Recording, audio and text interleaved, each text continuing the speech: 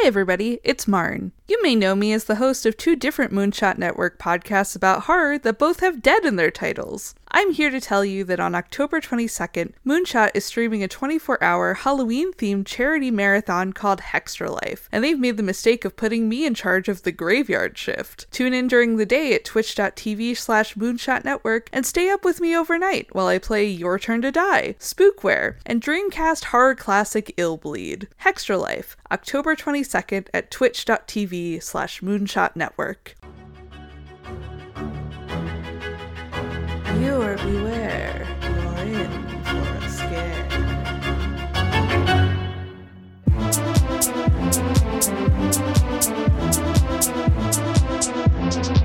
You can't do a slasher movie as a TV series.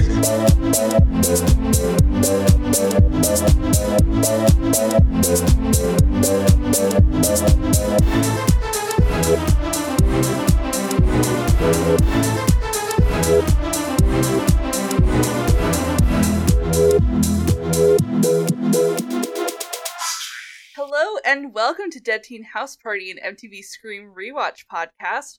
I am your host, Marn. I use she, her pronouns, and you can find me on Twitter at Corpse Survivors. Joining me as well in the studio today is Nessa. I'm Nessa, she, her. You can find me Loch Nessa pretty much everywhere. Joining me as well is Jacqueline.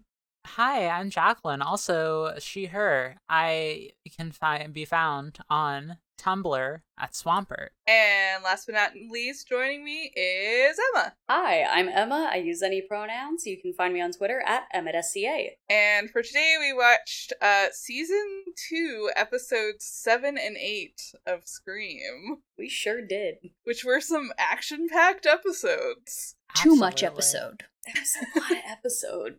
Episode 7 was a lot of episode.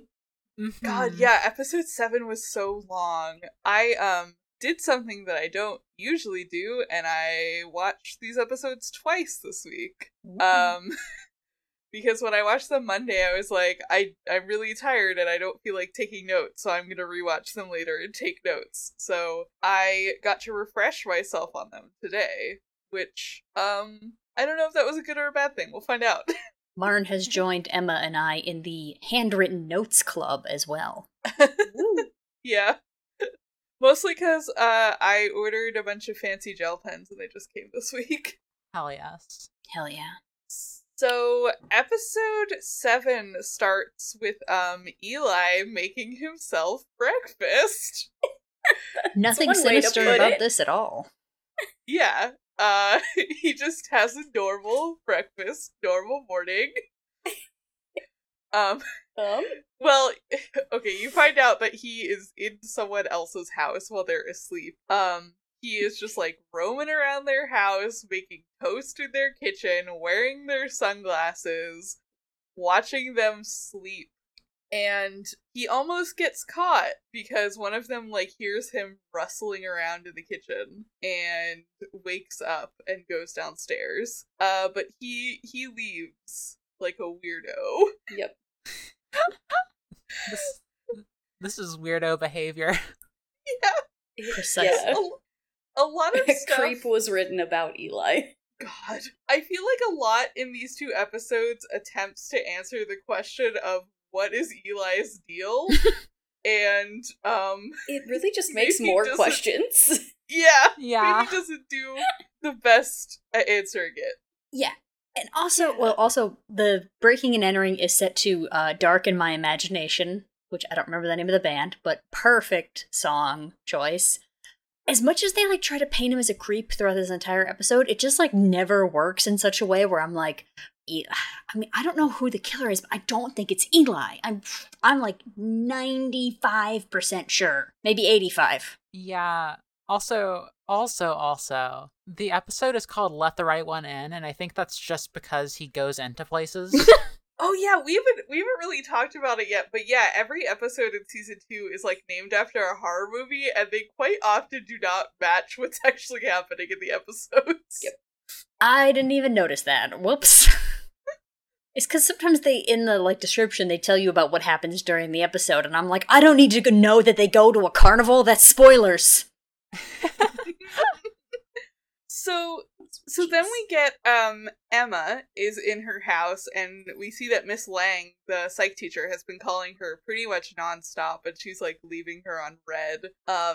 And Sheriff Acosta comes to look at Emma's computer because he like knocks on the door and like talks to her and Maggie, and he's like, yeah, like we think like those Riley emails that were sent to your dad were sent from your IP address, and like we think that they were targeting you. And he also mentions the like chase at the fairgrounds that Emma was a part of in the last episode, which Maggie didn't know about. And Maggie is like, oh, like Maggie and Emma are like, oh, we never told you about like the weird farmhouse where like Emma found a bunch of pictures of herself that disappeared. And Emma like tells him about it and is like, well, this might be a clue, I don't know, like I just like never told anybody about it. And she agrees to give the cops access to her computer, which she shouldn't do. No, this is like people. It's Shut the Fuck Up Friday. Number 2, don't give cops access to your computer Thursday. Yeah, and like again, all they know is that it came from her IP address. Like they don't know that it came from her computer. Yeah. This killer has to know how to spoof an IP address. I feel like a very sophisticated 14-year-old knows how to spoof an IP address. Oh, Yeah, or just like how to stand in someone's driveway. I think they can trace it to specific devices, but also you could be doing the same shit that Mr. Branson was doing, where it's like, ooh, malware, leave your laptop open a lot, Emma, huh? Yeah, exactly. I like especially that Miguel, the police officer, is here, the sheriff is here, and is finally doing his fucking job. And Emma's mom is all like surprised Pikachu face about like, you think it really could be someone out here trying to stalk and or hurt my daughter? Yeah. Like, Maggie, we've been past this. You're very shocked about this. Yeah, Jake died like yesterday. You know what, actually, I can't fault Maggie for being like, maybe finally someone is focused on another blonde in this town. Maybe Brooke is finally the center of attention. God. Wishful thinking.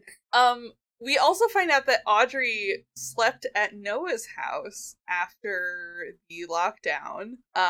And they have a little discussion because Noah wants Audrey to come clean to Emma about, like, bringing Piper to Lakewood, and Audrey's like, no, I don't think she would be able to trust me after that. Like, I think it's better if I don't say anything to her. And they go to the Grindhouse, the cafe together, and they find Eli on an early shift, and he says that he traded with Emma, and she's coming in later because he assumes that they're looking for Emma, which they're kind of not. They're just there.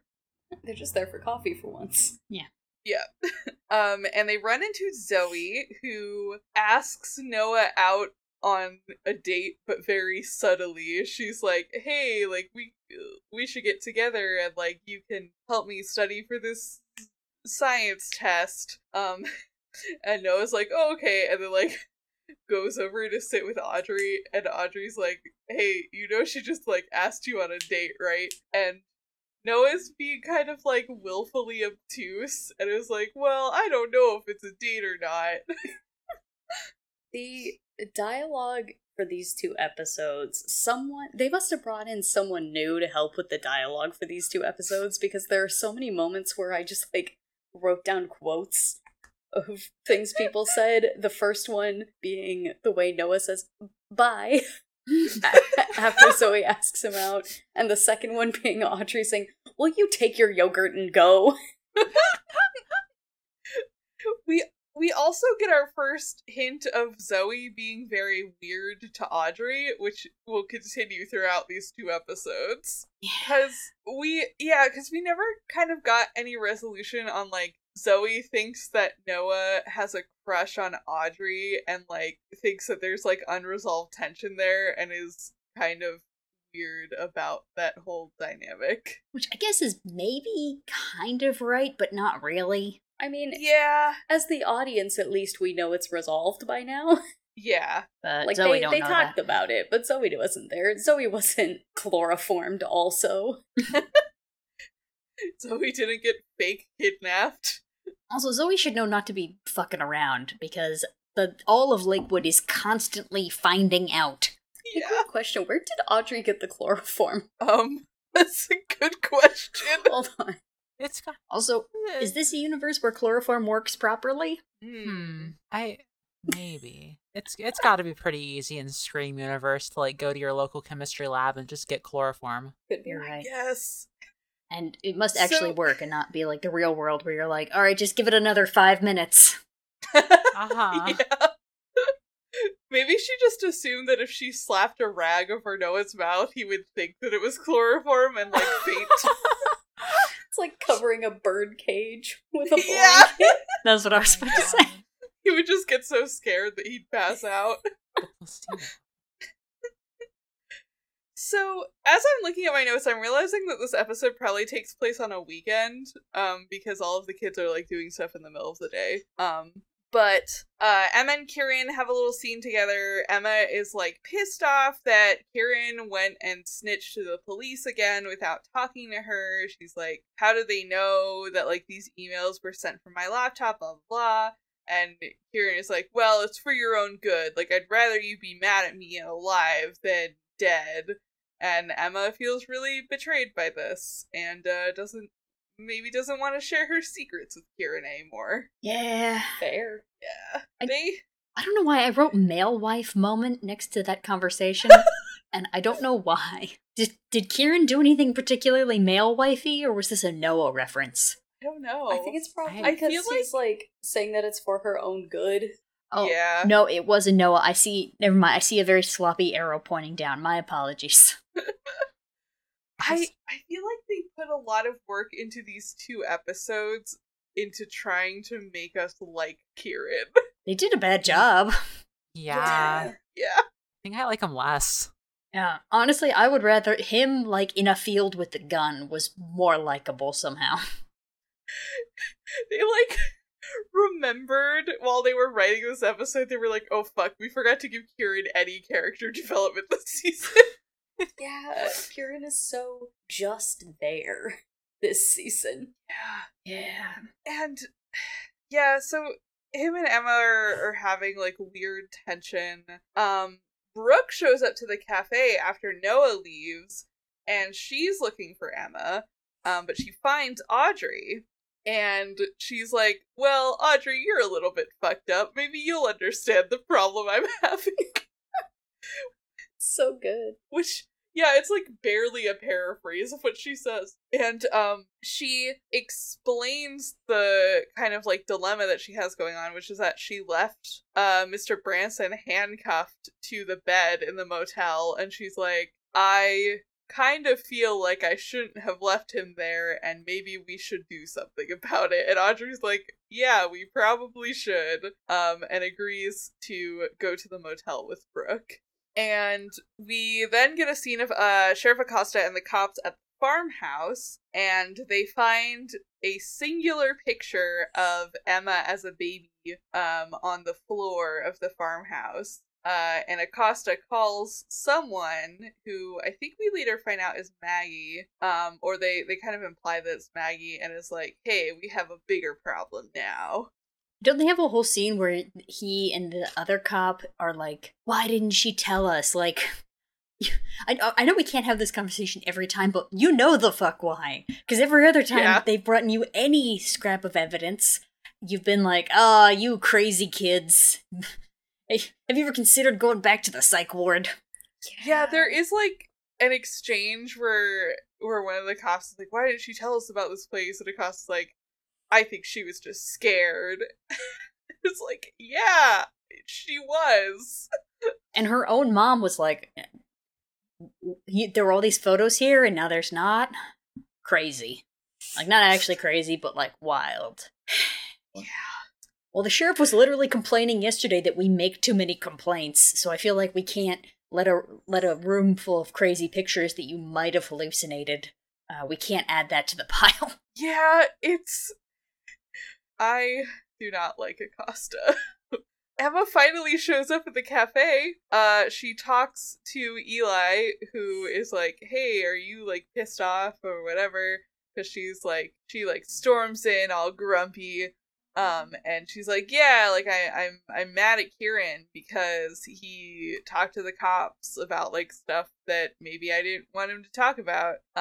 And Eli kind of tries to go to bat for Kieran a little bit and is like, well, you know, like he had a tough childhood and like he blames himself for his mom and his stepdad dying because like he had a really bad argument with his stepdad right before they got into the car accident that killed them. And like he's overprotective because he cares about you and like he doesn't want to lose you. Which is not the first time that Kieran has gotten character development through just another character telling Emma about him, and it won't be the last. Yeah. Also, is it later that he talks about, yeah, no, it's later, never mind. Yeah, I mean, Kieran himself talks more about his parents dying later. Zoe and Noah go to the lake. They have their little date.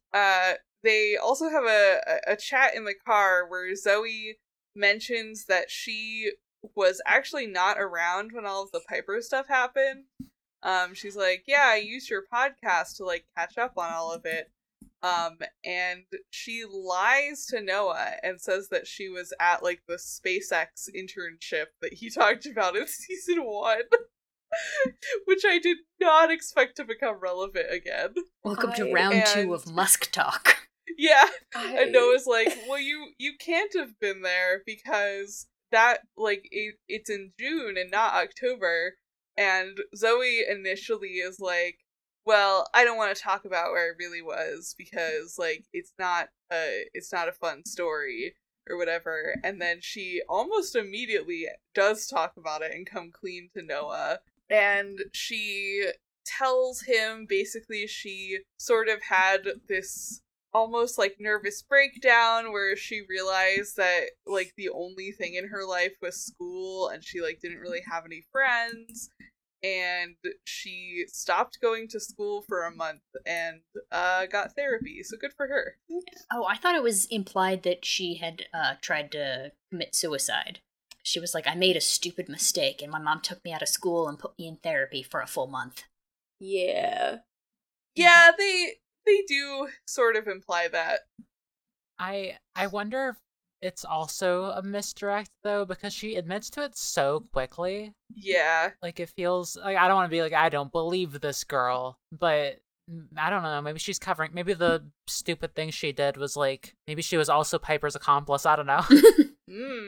I genuinely don't remember. My guess is that maybe she was in rehab because they kind of make a big to-do in the next episode about her having like alcohol on her. That's another good option. I guess they already kind of did that with Brooke's mom though, so I don't know. Yeah, but teen rehab is different. Sexier? That's true. Unsexier? Depends. Also, the Elon Musk thing. I know we've talked about it, but every time it gets brought up, I like Noah a little bit. I was really growing on Noah, but he just like, it's like he's hurtling off a cliff. But also every time it's brought up, I'm like, oh yeah, of course you would like Elon Musk. Of course. Yeah. It's so funny that of all the things to bring back up, it was this. But it's also funny how the continuity works of like, if Zoe was taken out of school and like in therapy and not looking at stuff, she wouldn't have seen the local news article Noah's mom put in the paper of Noah making the short list for the internship. Oh my god, yeah. Oh, Or maybe she did, and that was what made her think of it. But like she forgot, and now it's like in her subconscious. Ooh, maybe. It would be impressive. Maybe she like pulled it from the podcast, like he mentioned it while on the morgue, and because she's such a big fan, she picked out that detail to like inject into the conversation. She's such a morgue head that she just knows. Morgue sweep 2022. Morgan time. God. Zoe also is like, hey, by the way, this was a trick. We're on a date. And they have some some fun japes about that. But she brought swimsuits, and they're gonna go swimming at the lake.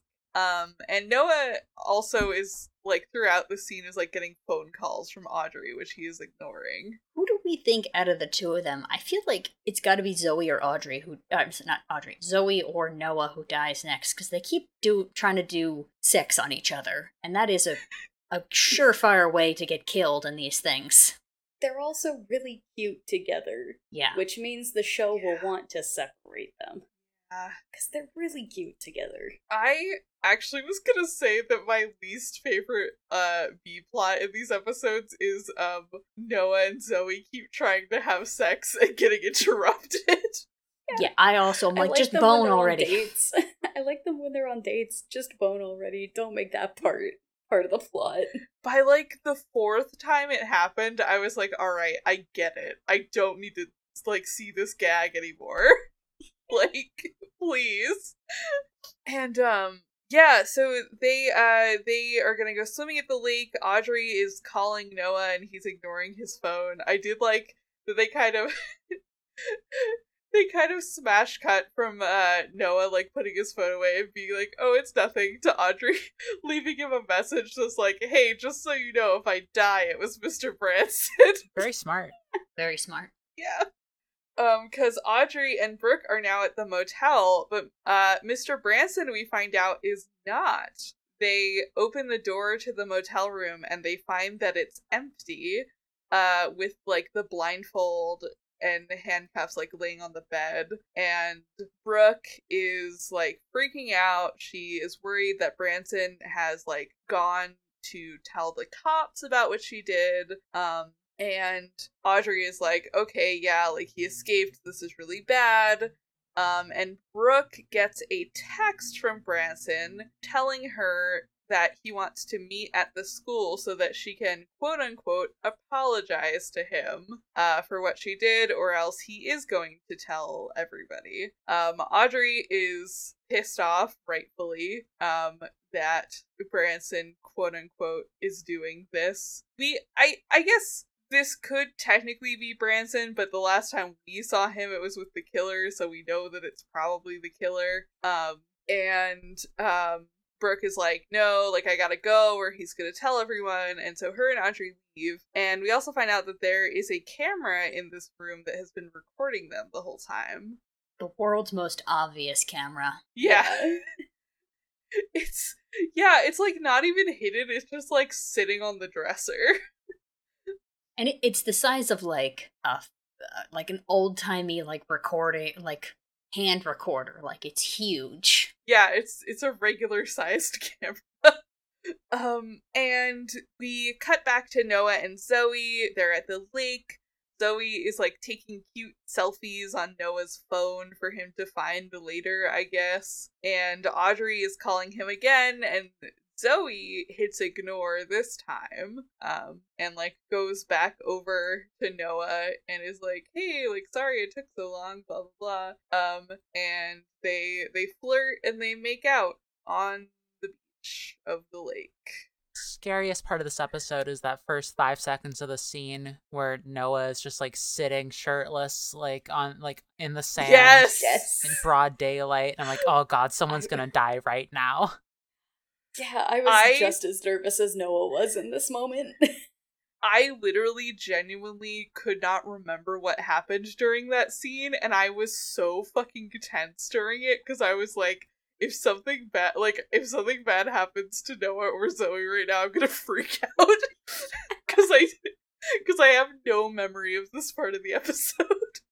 I actually wasn't nervous at all. I was like, it's broad daylight. This show's never subverted tropes before. That's fair. Not like it's the whole thing of the show. I was like, the rules say it has to happen at night. It's broad daylight. Yeah. Hope you two brought condoms. Oh god. Oh no, we're gonna have to talk. We've already seen a broad daylight murder, though. Will's. Oh, that's true. Oh, true. That was like a trap, though. I don't know if that counts. Like, Fair. It was set up. It double subverted. It was during the day, and it was a saw trap. Miss Lang comes to the cafe and, like, corners Emma about avoiding her, and is just like acting like a real weirdo. And Emma's like, yeah, like, I'm not interested in talking to you, and I need you to give me my space. And she continues to not give Emma her space. And it's like, oh, I just, like, feel so bad about locking you in that room. Like, I thought that I was just, like, doing what was best for your PTSD, and I'm so sorry, blah, blah, blah. And Emma's like, I need you to leave me alone, or I'm gonna freak out on you. And she is just being, like, so pushy and awful. I don't know, that scene, like, made my skin crawl. It's so uncomfortable. Like, especially when you add the teacher-student dynamic on top of it. I'm like, leave her alone. It is outside of school hours, and she's saying to leave her alone. Yeah. I just had a revelation. Because I'm constantly, every time Miss Lang is on screen, I'm like, why does she talk like such a freak? Like, why does she, like, speak like this? And I just realized that she's constantly talking like she's being recorded. Like, yeah. Like, she's constantly, like, going over details again, like, almost like in a, like, in case you missed it type of way.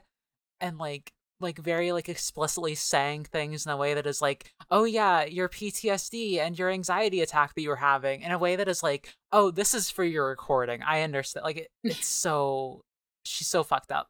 That makes so much sense. Now, I'm not wearing a wire, but if I was, I have cocaine that I would like to exchange with you for money, and then that would be a transaction of goods and services. Do you agree? You've shook your head. I need verbal confirmation from you that you would like to exchange money for cocaine. So yeah, we find out 2 scenes after this that, yeah, she has been, like, taping every single interaction that she's had with Emma, and with some other people, we find out, which is fucked up and terrible. We also get a very quick scene of Emma and Eli being kind of flirty, and then Kieran walks in and sees it, and then he walks out. Yeah, Eli, like, offers to take Emma to dinner, because he's like, hey, like, you've had, like, a terrible week, like, you deserve to, like, take your mind off of it for a while. And Emma kind of, like, tentatively agrees, and Kieran, like, walks through the cafe specifically to make an angry face at them and leaves. Get that paycheck. This whole scene is really interesting with the Emma and Eli dynamic, because, like, going back to, like, Eli being like, this is why Kieran cares about you so much in such a weird way. Like, since when has Eli been supportive of Kieran? Yeah, it is weird. Why is Eli being pro-Kieran in this moment? We kind of get, like, a 1/4 of an explanation of that in one of the later scenes, but, like, it's not satisfying and it still doesn't make sense. No. You know, this is my opinion on it. The clear, like, Emma-Eli thing we have going on right now makes 0 sense, but somehow it makes more sense than Emma and Kieran. Yes. In a way. Yeah, it's way more compelling in a fucked up way. It is, because they want Kieran to be like, he's like the dangerous boy, but Eli is like actually the dangerous boy. He breaks into people's houses. Yeah. And they just have so much more chemistry on screen, and the characters actually act like teenagers interacting when they interact. Mm-hmm. Oh my god, Eli stole that car. Do you remember in that one scene where he's like, or not steals, borrows? Where he's got the really fancy car. God. Yeah, because we see him, this is spoilers for later on, but we see him, like, when he's breaking into that fancy house and making himself breakfast and leaving shoes on the table and, you know, wearing the aviators, and then he puts everything back and leaves, and eating toast while watching 2 people sleeping, which was real serial killer shit. Like, genuinely, every serial killer podcast is like, so when he was a child, he would constantly peep on people, and no one thought that was weird. So he does all that, and then later he describes it. He's like, I don't, break and enter. I like to call it Goldilocksing, where I break into someone's house and pretend that their nice life is my life, and then I leave. He Goldilocks that car. Oh my god. You might be right. Also, I do have all of Mrs. Branson's tapes written down. Oh, nice. Yeah, so after Kieran walks through the cafe specifically to make an angry face at Eli and Emma. We see Miss Lang, like, reviewing her Emma tapes in her office. And she has, like, all of these, like, case files and, like, photos out on her desk. And it's very weird. I genuinely don't remember what's up with her. My guess is she's, like, trying to write a book about Emma and going about it in the least ethical way possible. Yeah. Yeah. And also, who gives a shit? Print is dead, Miss Lang. But she has chapter 1 through 6 already recorded, which, like, that's very far into the book, considering she has prelim sessions 1 through 7. I don't know what that means, if that's, like, with, like, who I don't know. And then she has 1 for Noah, 1 for Kieran, 1 for Brooke, 1 for Audrey, 1 for Stavo. And then, I can't remember if it was 3. I have it 3 written down, but I think it was 4 for Emma, but somewhere between 3 and 4 for Emma. Interesting. And yeah, we find out that she's, like, been recording Emma without her consent, like, basically this whole time. Which I think there was, like, a hint of in, like, episode 2 or something, but it hasn't really been brought up since then, I don't think. Yeah. I mean, they foreshadow it a little bit with her being, like, so pushy about, like, Emma, like, you need to talk to me, or at least talk to someone. Like, I definitely didn't have a recorder in my bag when we went to go get coffee at Dad's place. Oh god, yeah. And then Noah asks Zoe to come over to his house later, because he specifically is like, my parents are out of town. I'm like, Noah, we've never seen your parents. I don't believe this young man has parents. Like, it's so funny that, like, now is when they think to have him make, like, an excuse of, like, my parents are out of town. Like, yeah, you've never showed him his parents. Like, you've never showed us his parents. Just, like, don't draw attention to it and you're fine. Plot twist. Noah, we never see Noah's parents because one of them is Brandon James. Oh my god. Oh my god. New theory just dropped. I don't know how you would have written it without being, like, weird, but I feel like it should have been like, yeah, my parents would definitely let us bone because they are very hands-off, but they're actually out of town, so we don't have to feel weird about it. Yeah, I think that would have been fine. Yeah. That feels like an awkward Noah thing to say. Yeah, or just be like, oh yeah, like, my parents both work really late hours, so I'm alone in the house a lot. Anyway, Noah goes to buy condoms. Very important and necessary scene. But also the worst scene in the show. So, yes, yeah. I wrote, I hate it here in my notes. I literally fast forwarded through this scene the second time I watched these episodes because I couldn't do it. It's a lot. I brought this up with Alyssa when we watched the episodes together, but I am so convinced that, like, MTV had some kind of, like, sponsorship deal or something that, like, specifically mandated that, like, whenever the teens have, like, sex on screen, they have to, like, mention having protection. I feel like that's, like, something, like, a deal they worked out with the government or something. Yeah, because it comes up, like, a weird amount of times in the show. Yeah. Mostly with Noah. Yeah. Well, he's the only one who's, well, I was about to say, Brooke tries to fuck a lot, but Noah's the only one successfully almost getting game in this town. I can't remember if Jake mentions it when they're in the pool. No, but I guess it's implied that they can't, no one's ever had sex in a pool. Well, because they do explicitly say later on in the show that Brooke and Jake went there to have sex. Yeah. But I always thought the implication was they were getting started, and then Jake said something stupid, and then they stopped. Right. Fair. Yeah, because they have a fight and, like, Brooke leaves. I don't know, it's just, it's so, like, it stands out so much to me that, like, every time that the teens are about to have, like, full-on sex, they like, have to stop and, like, look directly into the camera and be like, but first, let me go to the store and buy a condom on screen. Yeah. From Beatrice. Who is this woman? Who just goes ribbed or smooth?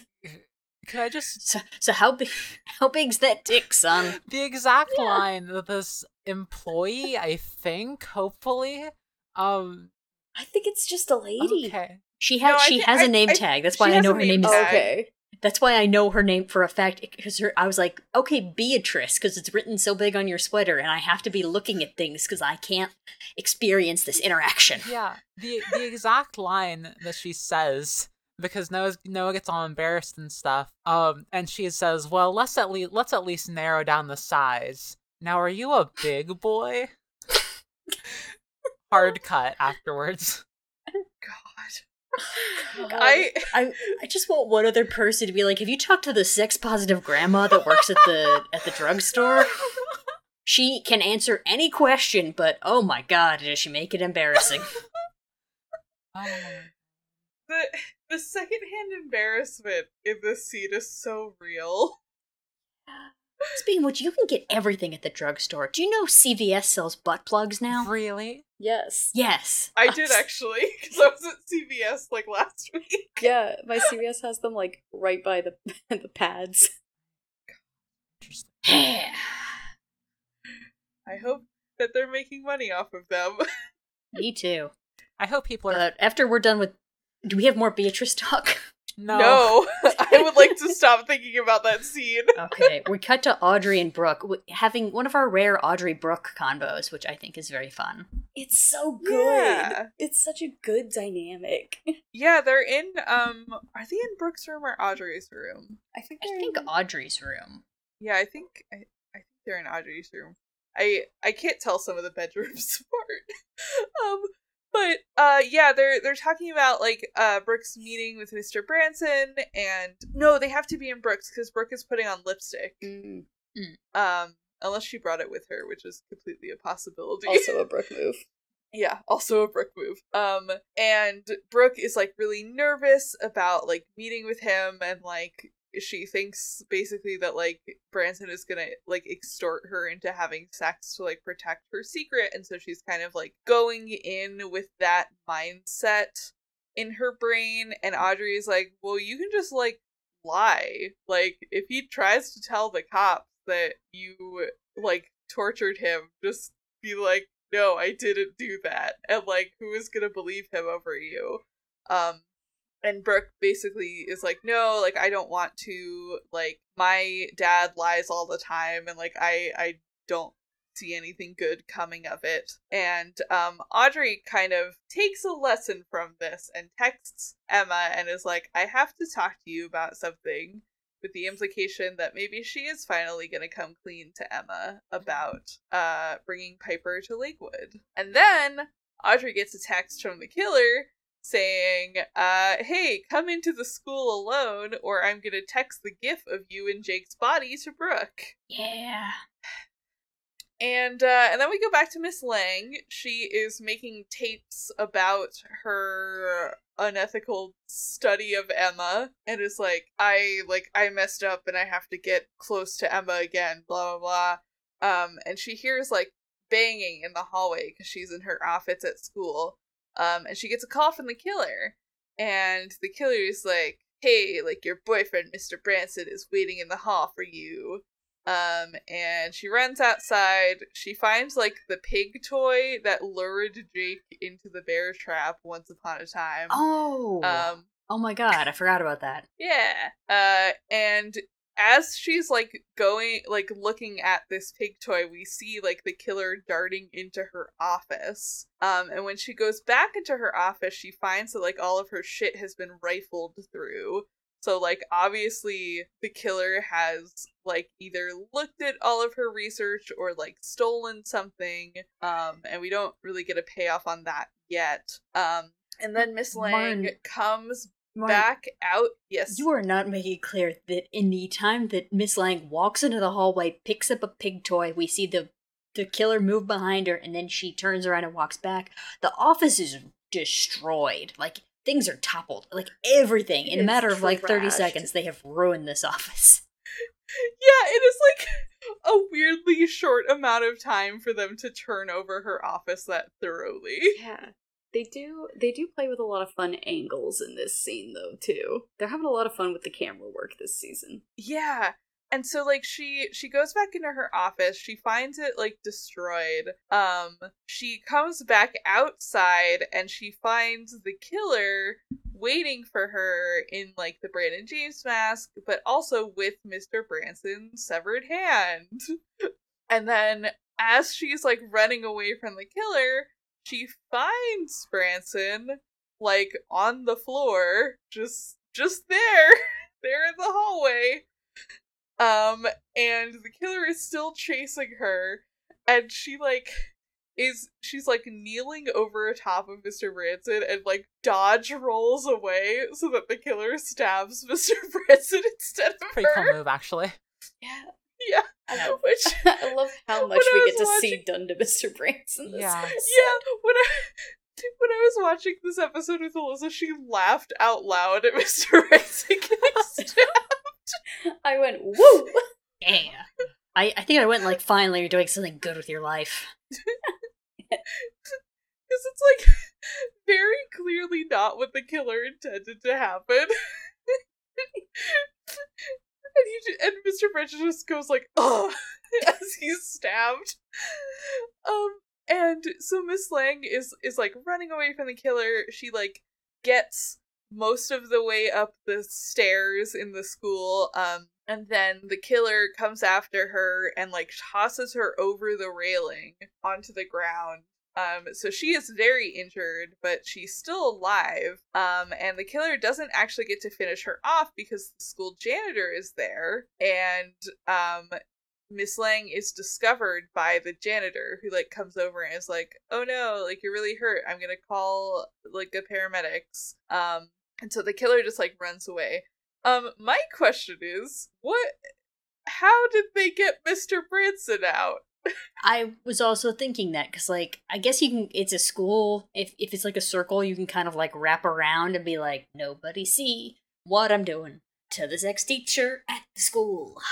But they would have had to clean up the blood, too. Yeah, because the next scene is, like, Brooke and Audrey pull up at the school, and Audrey's like, okay, like, let me go in first and, like, scope it out and, like, see what the situation is. And, like, I'll tell you if it's okay to come in or if, like, Branson is doing some fucked up shit. Because, like, the killer obviously told her to come in alone. And Brooke's like, okay, yeah, whatever. And Audrey goes in and she finds the janitor, like, waiting on the paramedics, and then, like, Brooke kind of runs in after her, and they both find Miss Lang, like, on the floor. And Mr. Branson is nowhere to be seen. Yeah, like a weird amount is going wrong for the killer in a way that, like, so far this season it usually doesn't. Yeah. Piper would never screw up like this. Piper would kill the janitor, like, 2 days before. Yeah. Yeah. Very true.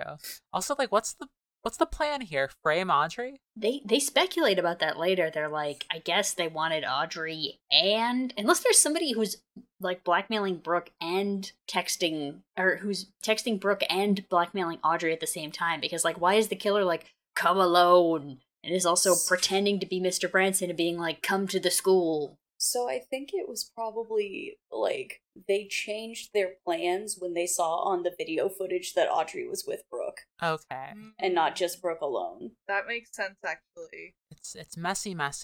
Yeah. Yeah. But changing the game plan means they made mistakes. Yeah, and they assumedly maybe don't have an accomplice this time, so it's just all one guy doing their best. But yeah, it is a little bit sloppy. Zoe and Noah go to Noah's house. Noah shows off his podcast equipment in a way that I'm sure he thinks is very sexy. Oh. He, like, has Zoe record, like, 5 seconds of audio and is like, yep, that's how it's done. How a real podcaster does it. And then Zoe kind of, like, is like, hey, do you have any adult beverages? And Noah's like, sure, let me, like, go downstairs. And while he's, like, downstairs, she finds the recording from last week's episode of Audrey confessing to bringing Piper to Lakewood on his computer. It's just like an MP3 that's marked Audrey. And she, without knowing what it is, opens it up. My read on it was that she still has her like weird jealousy of Audrey going on and is like, oh, I want to know what like Noah recorded with Audrey, and didn't necessarily know that it was a confession, but she does hear the confession, and then she emails it to herself, which is fucked up. Zoe, very fucked up. What happened to episode 1 of Zoe where she's like, I don't want to be involved in all this murder shit? Like, she should just be like, okay, good, it's not a sex thing with Audrey, putting that away. Yeah. Good to know. I almost read it. And it's also not a murder thing. I almost read it as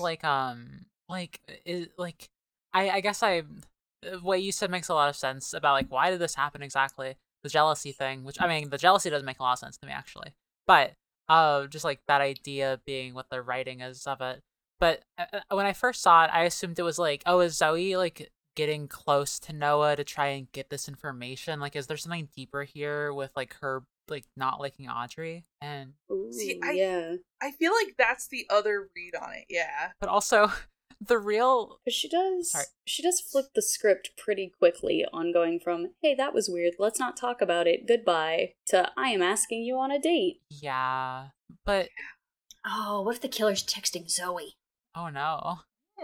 And is like, which also, did Noah edit that recording down? Because the several times we've heard it in these 2 episodes, whenever somebody listens to it, it gets cut off right after, like, I brought Piper to Lakewood. And not the rest of it, which is like, and here's my very reasonable, rational reason why I brought Piper to Lakewood. Because I wanted to do a documentary. People just aren't listening past that point. I think people hear that and just hit pause. But this is what I was gonna say. The fact that Noah saved this, that's like that. Why did he save it? Come on, Noah. What the fuck, Noah? Yeah, it is kind of fucked up that he was like, uh-oh, my microphone accidentally caught this, like, sensitive confession on tape. Guess I better save that to my desktop. Yeah, put it in a folder labeled, I don't know, college applications. Put it in your, like, the one mysteriously titled, like, XXX or whatever. Nobody will look there. Yeah. Put it in a folder on your desktop labeled Nina. God, all these teens are really saving shit to their desktops. Oh, also, I can't blame them. I have a lot of weird shit on my desktop. Mood. I missed pointing this out earlier because Cheese Boy was doing crimes that I had to mute my microphone for. Oh, no. But we've got 2 more on the quotes list for these pair of episodes. One of them was the adult beverages, which you pointed out, and the other one is when Audrey runs into the school, she just goes, "Are you here, you dick?" Yeah! And I love Yeah, that for her. Audrey is, like, so ready to fight when she goes into the school. It's great. And Eli and Emma go to this, like, abandoned lot for their date, which is in fact the same place where Jake got caught in a bear trap, because they go through the hole that he made in the fence with his bolt cutters. Which, oh no, wait, I forgot it's an abandoned housing complex. Yeah. Because I was like, how the hell did Jake get caught in a bear trap? And like nobody in any of those houses heard him. Yeah, it's they established later that it's like a complex that was being built and then it stopped being built for some reason. Very Arrested Development of them. Yeah. But I thought that was like a fun bit of continuity where they have Eli being like, "Oh look, it's an illegal entrance, blah blah blah." And it's the way that Jake got in. Well, also it is implied that the mayor was the one in charge of this housing development, so obviously he had to pause construction because all of his money was tied up in paying off children. True. Zoe and Noah start doing it in Noah's room. Noah's got such noodle arms when Zoe takes off his shirt. Yeah. He really looks like an inflatable tube man. And they get interrupted by Audrey, who just, like, bursts into Noah's room. It's genuinely very funny. Yeah, that one was a good one. Yeah, and, like, and Noah is, like, pissed off and is like, no, like, Audrey, you need to leave. Like, I'm kind of in the middle of something right now. And Audrey just, like, refuses to leave. And, like, the face Audrey is making the whole time, it has, like, there's some sort of specific image that it reminds me of, but I can't think of it. It has, like, Muppet energy almost. Yeah. Because Zoe is like, alright, like, I see what's going on, like, I'm gonna leave. And Noah's like, no, you don't leave in this situation. Audrey leaves, right, Audrey? And Audrey just, like, doesn't say anything. Yep. She's got, like, one hand leaning on the desk, one hand on her hip, lips pursed in a Muppet-esque face with eyes wide, not making eye contact. People are dying constantly, Noah. Like, I'm not just barging in here for shits and giggles. Something has happened. Yeah, and even though, like, Noah is pissed and trying to make her leave, Audrey doesn't leave, so Zoe has to leave, and then Noah is like, well, somebody better be dead, Audrey, and she just, like, looks at him, and he's like, uh-oh. I forgot that I lived in a slasher movie. Yeah. Like, you have a true crime podcast about your friends getting murdered. I don't think you can make that joke. And you, for a fact, know that shit's afoot. Remember last season where people had to, like, physically restrain you from digging your nose and shit? Like, one girl is interested and all of a sudden Noah's hunt for the truth is just gone flat cold. It's because the last time he went to follow the hunt for the truth and it answered the call. Wait, no, it was Rylu who answered the call and then died. Yeah. Yeah. So, Audrey fills Noah in on that whole situation. Eli and Emma go to an abandoned model house, and that's when they kind of talk about, like, oh yeah, like, construction stopped on this lot, like, whenever. They eat dinner together in the model house. That's when Eli tells Emma that he, like, makes up other lives for himself and, like, does home invasion on people to, like, pretend that he lives in their houses. And Emma's like, wow, that's not weird at all. I feel super normal about this. Like, she genuinely doesn't think that it's very weird. She's more caught up in the fact that he calls it Goldilocks-ing. Yeah. I guess this is a relatively, not harmless, but, like, it's not the worst thing she could find out one of her friends is doing. Okay, that's True. fair. Okay. You know what? You got us there, Jacqueline. That's pretty low bar, though. Once more, I've won Dead Teen House Party with my logic and facts. Yeah, I mean, I guess as opposed to, like, running an elaborate blackmail operation that spans the entire town, it is pretty normal. As compared to blackmailing the mayor. Yeah. Hey, Eli Or, didn't like- ask Emma out on a date as a dare, so... Yeah, I was about to say. He also... And then keep that relationship going for 3 years and never, like, bring up on the 4th date. Like, you won't believe how we started dating. God. He also apparently bought her, like, the best cashew chicken in town. How does he know where to get that? Has he been, like, going from place to place trying the cashew chicken? Maybe he just got really lucky on the first go. Well, he broke into someone else's house and he found a note that said the best cashew chicken in town on a plate of takeout and was like, oh, Makes sense to me. you know what, they're right. While Eli and Emma are talking, we, like, pan up through the house to find that there are corpses in the bathtub of this model Oh, house. yeah, this part rocks. Corpses of who, Marn? Who could it be? Who do we know who are corpses? Specifically corpses in a bathtub. Specifically corpses in a bathtub. Yes, it is in fact Eddie and Mr. Branson. Yeah. Yeah. Yeah. And this is where I have in my notes, I know we're supposed to be all like, wow, what if Eli's the killer? But I still just don't see it. Yeah. I thought this was another kind of fun misdirect like they did with the farmhouse, where they've been showing us like the corpse in the bathtub the whole time, and of course we've been assuming that it's at the motel, and then they were like, just kidding, it's actually this other bathtub that you've never seen before. Yeah, I liked that. And like, yeah, they want you to think it's Eli, but Eli's so scared about getting caught breaking and entering that he could... I don't believe that he's done murder. He's not scared in the same way it would be if he had done murder. Yeah. It is very much, my mom's gonna kill me kind of vibes. My mom's gonna kill me, and also I hate cops. Yep. Yeah. Correct response.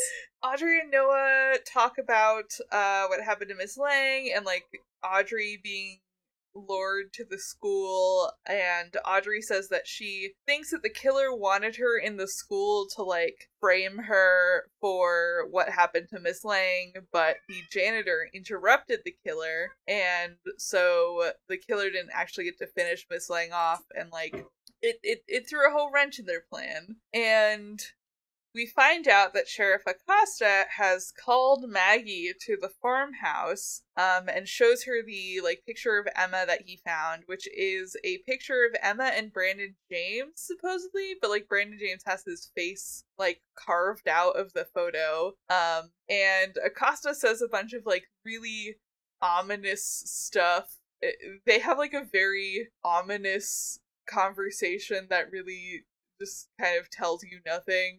It's supposed to be Brandon James? I thought it was Brandon James's brother or something. Yeah. I think they imply that it's Brandon James at some point. It could be, they imply that it's related to Brandon James. Yeah. But we know that that's like, the brothers' farmhouse. Yeah. And we don't know who it is. Because Maggie's like, well, like, that's a problem that we put a stop to already, and Acosta's like, no, like, this could be all our fault. Like, and I'm not telling the mayor, because, like, I think that, like, we have to handle it, blah, blah, blah. And, like, alluding to, like, stuff that happened in the past, but not actually telling what happened in the past. Maggie and Acosta are on their own show right now. Yeah, again. Also, very quick question. Was he just waiting at that farmhouse all day, or did they, like, set a meeting point later? Because when he's talking to that other cop, it's daytime, and when he and Maggie are there, it's, like, dusk. I think he brought Maggie back all day. Yeah, separately. It is kind of weird, though, that he didn't just, like, ask her to come to his office, and, like, he made her drive all the way out to the farmhouse. He was probably worried about people overhearing. He's taken Maggie off the case. She's not supposed to be hearing any of this. Ah, that is true. Yeah. And also, this is, like, something that's his fault. Who knows who could be listening? Gustavo could be in the corner, hiding as a plant. Marn, get to my favorite part of this episode, which is the Eli and, I was about to say Maggie, sorry. Eli and Emma convo. Yes, Eli and Emma talk, and Eli is like, yeah, like, Kieran is really different in Lakewood. Like, he just, like, acts really different. Like, I didn't recognize him, and I think it's because, like, he got to start over here from, like, all of the bad stuff that's happened to him, and, like, he has, like, you, and you're a perfect girlfriend, and Emma's like, oh, I'm not a perfect girlfriend. And then they almost kiss, and Emma's like, no, like, I can't. I still love Kieran, and I want to figure it out with him. And as they're And once again, Eli goes, but do you want to? And Emma says, I'm with Kieran, which doesn't answer the question. Yeah, and, like, as they're having this, like, charged moment, the smoke alarm goes off because the house is on fire. Welcome to another round of Jesus Christ, the fire code. To be fair, it's a model house that didn't get built. Is it a model fire? Like, either they should smell smoke or something. Why the hell did the fire alarm... They opened the door to the kitchen, and the kitchen is, like, fully on fire. Like, you can't get through there, like movie level on fire. And, like, honestly, the room probably should have been filling with smoke sooner than that entire thing being on fire. And then they turn to run out, and somehow the front door also catches fire. Like, this entire house is made out of gasoline.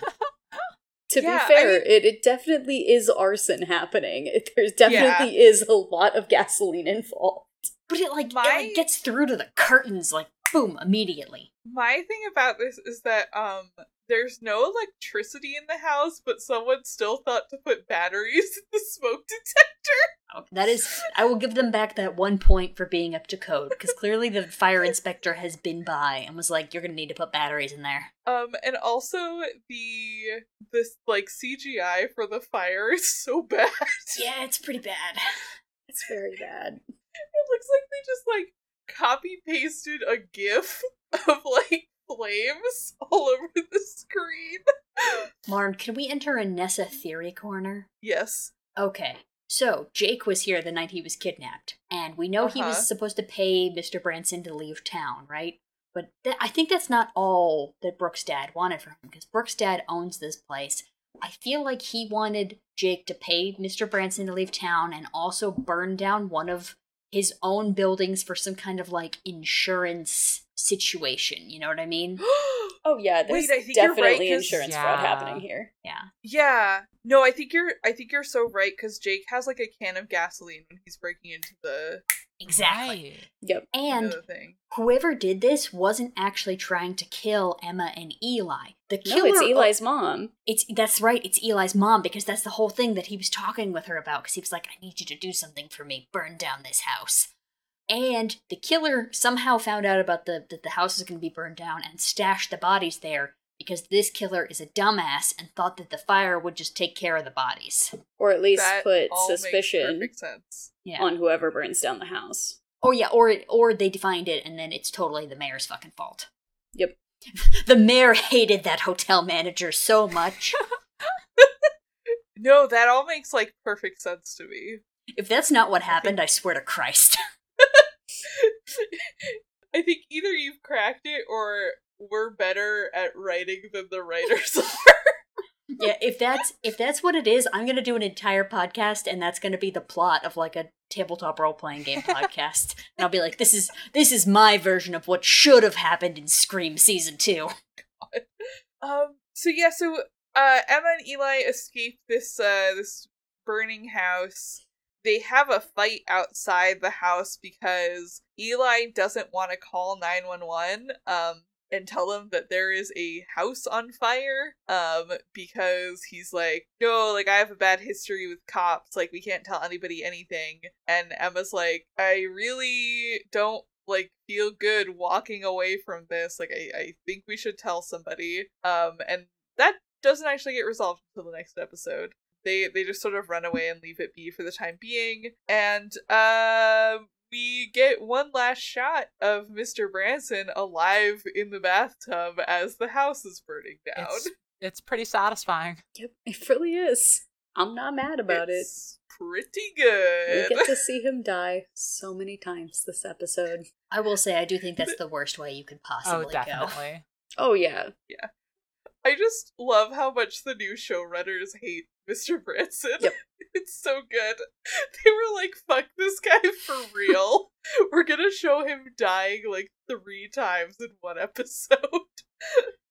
The only way it would be better if he had just been in an unrelated Saw trap the entire season, and they just kept cutting to him being tortured. Wait a second. And then at the end of the season, they were like, "Whatever happened to Mr. Branson?" When did the first season of Riverdale come out? Did this coincide?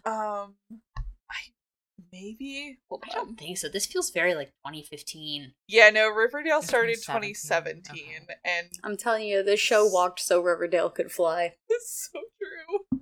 I know what you're getting at, though, which is that Riverdale kind of does the same thing, where, in the first season, Archie has a relationship with his teacher, and then in the second season, she gets killed by a serial killer. Yeah, I was gonna propose oh, what if they saw the reception to how the first season stuff with that, and we're like, okay, we have to make sure that this is not, that people don't think we think this is okay. But no, this is not the case.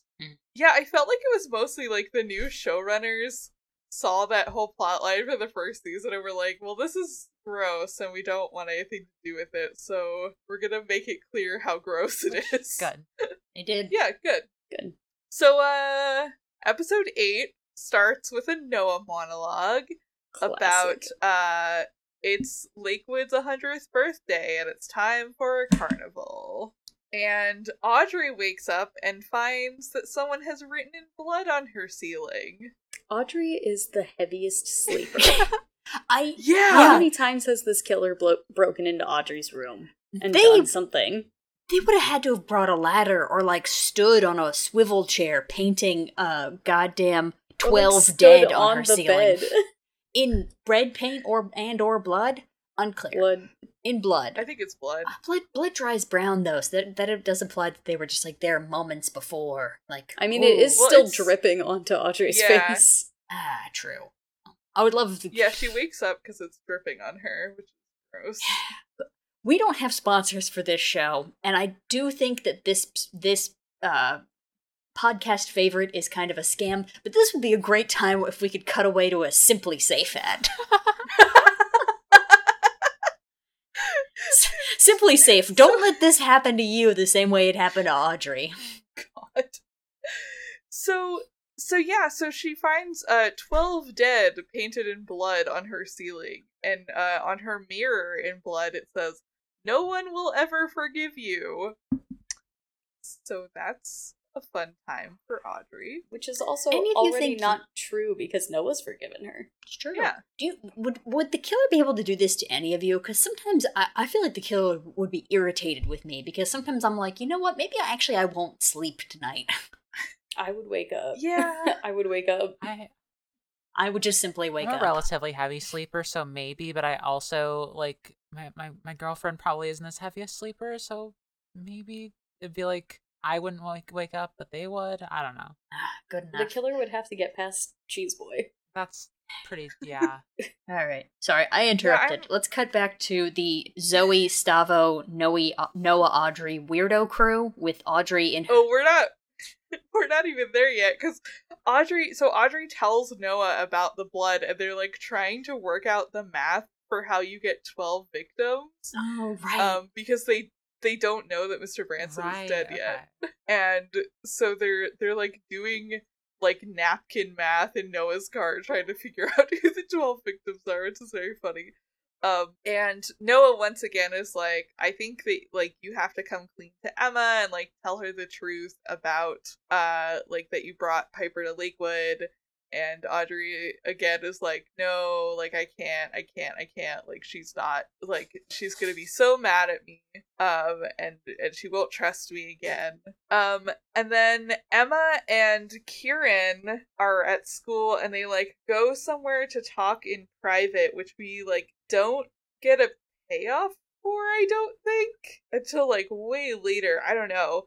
Emma just like sees Kieran and is like, hey, can we like go talk somewhere private? And then it immediately cuts to a different scene of the weirdo crew in their like physics class. And Zoe and Stavo are like speculating about what happened to Miss Lang and like if it was the killer, and Stavo's like, no, like this is like a totally different MO, like it doesn't fit, there was no like staging of the body or anything. And then calls Audrey out for being there, and when Miss Lang was found. Yeah. Also, Audrey is in her Arpats Batman era right now. Yeah. Hoodie up. Yeah, she's wearing her hood up inside school. And Get in big, trouble big for that at my eyeliner. school. It's a pretty good look, I'm not gonna lie. Oh, it's hot. How many murders can you witness before a teacher will stop telling you you have to put your hood down? God, so true. Apparently 12. And the mayor, like, comes on the school announcements and makes a speech and is like, hey, like, the carnival is still on, like, just because we've had tragedy in this town doesn't mean we have to stop the carnival. And of course Noah thinks that this is a bad idea, and is like, wow, this is a terrible idea. And Stavo's like, it sure is, Noah. And Brooke is like, well, I need everybody to, like, be cool and like come and support me because my dad is like super depressed about this arson that happened, and like I'm trying my best to kind of like go along with what he wants from me.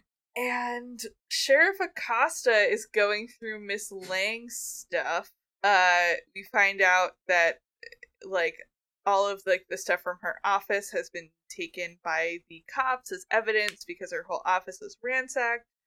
And he finds the tape with Stavo's name on it, and he hides it in his desk as he, like, gets the call to, like, go out and join the arson squad on their, like, house investigation. This town.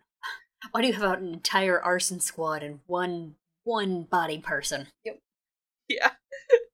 And we see him at the house, and the arson squad is like, yeah, like, we found accelerants in the house, which is, like, how it went up so quickly.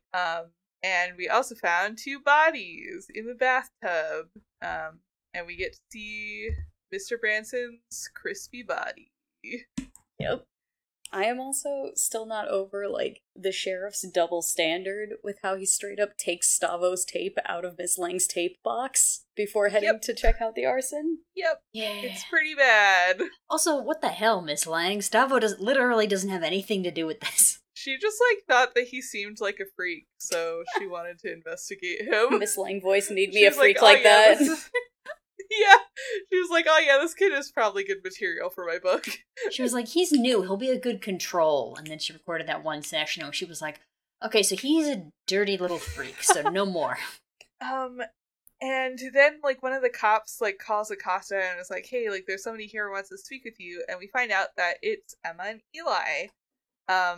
Because Emma has decided that they need to come clean about being at the house when it was set on fire, and Eli does not want to be there. Once again, never talk to cops. There was a guy on TikTok today who got stopped by cops, and they were like, hey, you look kind of like a guy who robbed a check cashing place the other day. And he was like, wow, that's crazy. I do kind of look like that guy. Anyway, here's irrefutable evidence that I was not there. I was at an audition all day. Here's every single person who saw me there and a video recording of me being at the audition.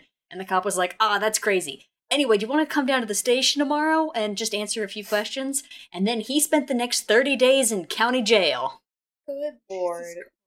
Bring a lawyer and don't talk to cops. Yeah, Eli has the right idea. Yeah.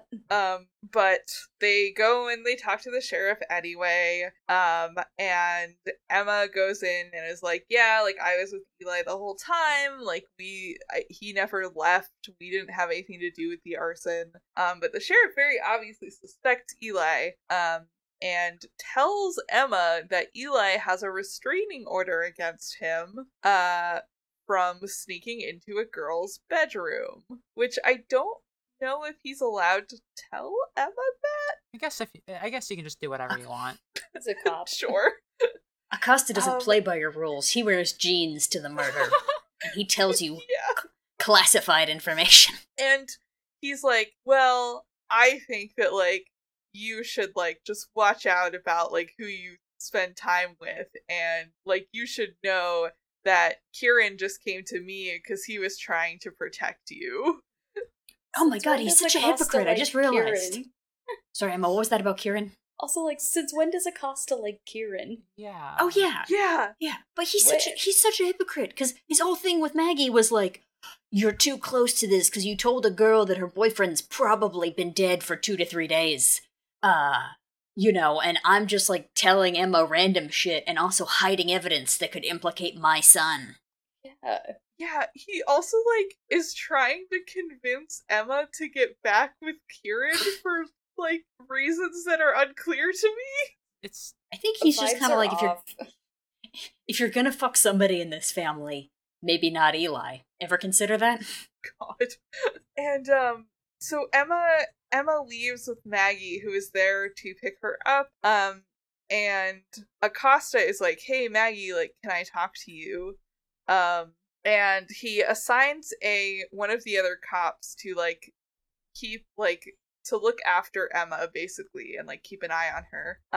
And he asks Maggie, I wrote it down here, it happens a couple scenes from now, but it's basically a continuation of the scene. He basically, like, calls Maggie to his office and is like, hey, I need you back as the medical examiner on this case, because this town only has one medical examiner, and I just realized that. And Also, Maggie's just good at her job. Which also, to be fair, if she'd been working this whole time, she would have just been, like, I don't know, handling people found dead in their homes of natural causes. Yeah. Yeah. We just found 2 fire bodies. Yeah, and so he like brings Maggie back onto the case to identify these two crispy guys. And as like Emma is walking out of the station, Eli is like trying to talk to her and be like, hey, like, how did it go? Like, what did they ask you? Like, oh, maybe we can go get lunch after this. And she's like completely cold shouldering him because she now knows that he has like maybe done some dubious things, and Eli doesn't know that she knows this, so he is very confused. And then we get a scene with Brooke and Zoe at their like pageant speech class, where they're like being told what's expected of them, and Zoe is like in despair because she hates the dress that she got, and Brooke has decided that like it is now her mission to help Zoe win the pageant. Because otherwise she's like not having fun. And Acosta, once he's alone in his office, listens to the Stavo tape that Miss Slang had, and it's just like Stavo arguing that serial killers are basically artists. Yeah. Good one, Stavo. Like it's nothing even that incriminating, but Acosta's like, well, the first thing it says is, so why did you keep the bodies? Is the first line on the tape. Which is like weird, but I feel like there's gonna be an explanation for it that makes sense. Yeah. Why'd you keep that chipmunk body? And he was like, I was trying to learn how to draw a chipmunk. They move real fast. And so Acosta like immediately goes to Stavo's room, like in their house, and like tears it apart looking for his like drawings and the Brandon James mask. And Stavo comes and confronts him, and they have this like heated conversation. We find out that something happened in Phoenix before they moved. Like there was some kind of gun accident that killed one of Stavo's friends, and Stavo made disturbing art about it while he was like trying to process what happened. And so Acosta is like concerned and like suspicious of Stavo because of that incident. Oh, he did art. Based off the conversation, I had assumed that he had accidentally shot his friend and then later shot himself because he was like, I need to remember what it felt like. I guess But you're probably right about art. Yeah, there's something going on. My interpretation was that he meant like the feeling of like, I guess, being there and like that trauma. Like he wants to like put himself through the trauma over and over again. Yeah, he's doing art therapy to himself. Good for him.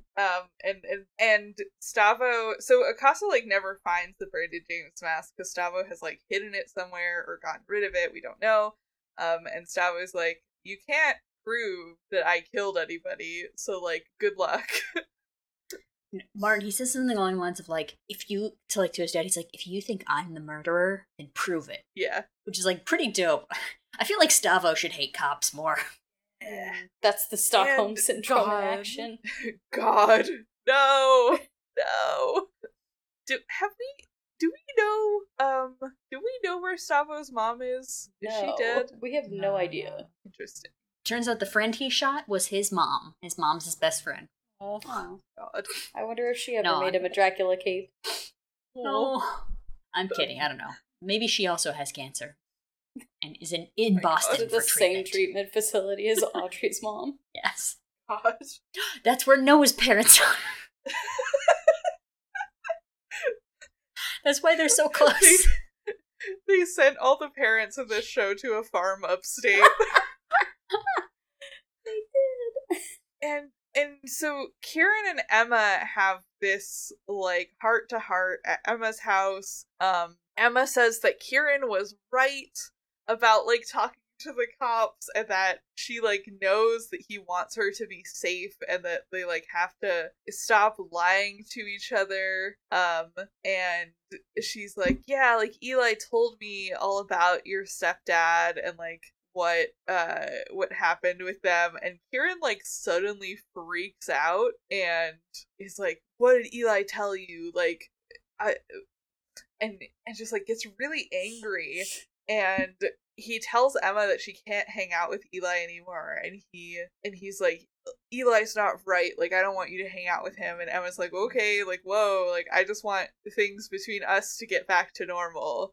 So I'm fine with that, because also she just found out that, like, there's maybe some unsavory stuff about Eli. Do you think MTV Scream got in trouble with corporate about how much anti-cop vibes there is? So in these episodes, they had to be like, no, the cops are right. It's good to tell the cops. Maybe. But it just makes Kieran seem like such a I don't know. Well, because Emma doing it too and going, no, you were right. We should tell the cops. And then telling them about, like, the fire and telling them about the farm. I feel like they got in trouble. It's weird, yeah. It's very weird that they have Emma, like, backpedaling this hard and being like, no, Kieran, like, you're right. The cops are good, actually. Yeah. And, so yeah, they sort of make up, and Audrey gets a text of the killer watching Emma sleep with, like, a knife, and the killer calls and tells Audrey that, like, and is like, you can't confess to Emma or tell the cops because they won't believe you, and also if you tell the cops, like, I'll start killing people. This killer. And yeah, this backfires because Audrey's like, fuck you. like, I'm not gonna do that. I'm gonna spend my whole day with Emma now because you told me not to. What are you gonna do? What are you gonna do? Kill another motel guy I don't give a shit about? Yeah, it just, like, backfires in the funniest fucking way. And so she calls Emma and is like, hey, Emma, like, let's go to the carnival together. And they do. They go on a nice little carnival date. And, it's established that they usually go to the carnival every year, and they have been since they were kids, which is very cute. Yeah. And the whole time, like, in this establishing scene, Audrey's like, you know, I'm really glad that we're past all of the weirdness last year. Like, I really value you as a friend. And Emma immediately is like, hey, what's up with you? Like, is everything good? It's interesting what they're trying to establish here, too, because I thought that she and Audrey had like, a friend breakup for a long time, like, since she was dating Will, basically. And in this scene, they make it seem like there was, like, one incident in the last year that really caused the friend breakup, so they didn't go to the carnival last year. What about that, like, weird, like, purgatory where you're not best friends anymore, but you still go do, like, one big thing together? You know what I mean? Just out of for, like, old time's sake. Yeah. Like, they could have been, like, really distant for, like, freshman and sophomore year, but they were like, but we're still gonna do the carnival together, right? Even though we just, like, don't have anything to talk about. Yeah, and then the last year is the first year they didn't, maybe. I wonder if we're gonna learn more about that. I wonder if they're gonna dive into more of the pre-show, what went on with Emma and Audrey. I also wondered that. I really like that moment in there where Emma very genuinely is like, hey, what's up with you? Like, are you good? Like, it feels very, like, a genuine friend moment of, like, noticing that your friend is, like, acting a little bit off and, like, stopping to be like, hey, dude, like, what's up? Like, I don't know, it just felt very, like, genuine to me. I liked it. And, of course, Audrey is like, no, I'm fine. Like, nothing's wrong. Why would anything be wrong? And then we cut to Brooke and Zoe backstage. Brooke has hooked Zoe up with a new dress, and they're like chatting about getting ready for the pageant. Zoe is worried about doing her speech. She has brought a flask full of adult beverage to ease her nerves, and her and Brooke do a shot together, and Brooke takes the flask, and Brooke is like, oh man, like, I hate that we have to, like, act normal about everything, even while, like, insane things are happening in town. And then Noah shows up with flowers and a matching bow tie to Zoe's dress, which Brooke has cleverly orchestrated. The flowers also has cotton candy in it. Yeah. Yeah. It's really cute. It's very cute. And then they just leave Brooke by herself. And Brooke continues to drink and says, yet another one of the quotes I've written down from these 2 episodes. Didn't have any din-din. And then keeps drinking. Yeah, and as she's drinking, Stavo comes back to see her and is like, hey, let's just leave. Like, you don't want to be here, and, like, fuck your dad, and, like, obviously is a little bit projecting his current daddy issues onto Brooke a little bit, and Brooke is like, a little bit drunk at this point, and is like, no, I want to do this. Like, you don't understand my reasons for doing this. And Stavo's like, yeah, you're right, I don't. This is, like, crazy. Why are you doing this? And Brooke is like, well, if you're gonna judge me, you can just leave. And then he does. I don't know what he must have done in this scene to make me write this, but I do have Stavo, you little freak, written down. And I don't know why. He's definitely a little freak. Like, correct. Yeah. But what prompted this? Just his vibes. It reminded me, I no longer feel bad about feeling good about seeing him get his shit rocked. Still feel a little bad about it, but yeah. Yeah. Eli, like, comes up to Emma at the carnival and is like, hey, like, we need to talk, like, I need to talk to you. And Emma's like, no, I don't want to talk to you. Acosta told me about the restraining order. And Eli is like, oh, no, like, I can explain that. And before he can explain, Kieran gets involved and gets in between Eli and Emma and beats Eli to a pulp. Yep. Yeah. Very realistic beating. Like, he turns away and his teeth are all, like, it's not from being punched in the mouth, it's from that, like, nose punch that gets blood in your mouth and then your teeth are all covered. I was like, this is extremely realistic. Yeah, Kieran, like, gets in between the two of them, and then Emma's, like, uncomfortable and is like, hey, like, let's just go. And then Eli, like, kind of goads Kieran into punching him. And is like, oh, ho, ho, I didn't even tell Emma the worst part about your stepdad. And Kieran just, like, beats him to the ground. And Eli is like, hey, like, Emma, like, I'm not the one that you should be afraid of, because Kieran just punched my face in. Some valid points were made. Perhaps. Kieran was justified in at least stepping in, since he did see Eli, like, full force grab Emma's arm when Emma was trying to walk away. Yeah, I feel that Audrey could have handled it, though. That's so true. He had to resolve his angry face from last episode somehow. True. You also, like, see him making angry face at them from across the carnival, it's just such a funny... I cannot express enough how funny his face really is. It's just like... I'm not feeling Kieran. No, he sucks. Like, his angry face looks like in Over the Garden Wall when they're up and, like, meeting everyone in the clouds, and they go, is there anybody else? And it cuts to the frowning dog for 3 seconds and goes, well, anyways. That's the face Kieran is making. God. Yeah. It's very weird. I have to wonder what direction they gave the actor there. Like, man. He looks like Squid. A little bit, yeah. Mm-hmm.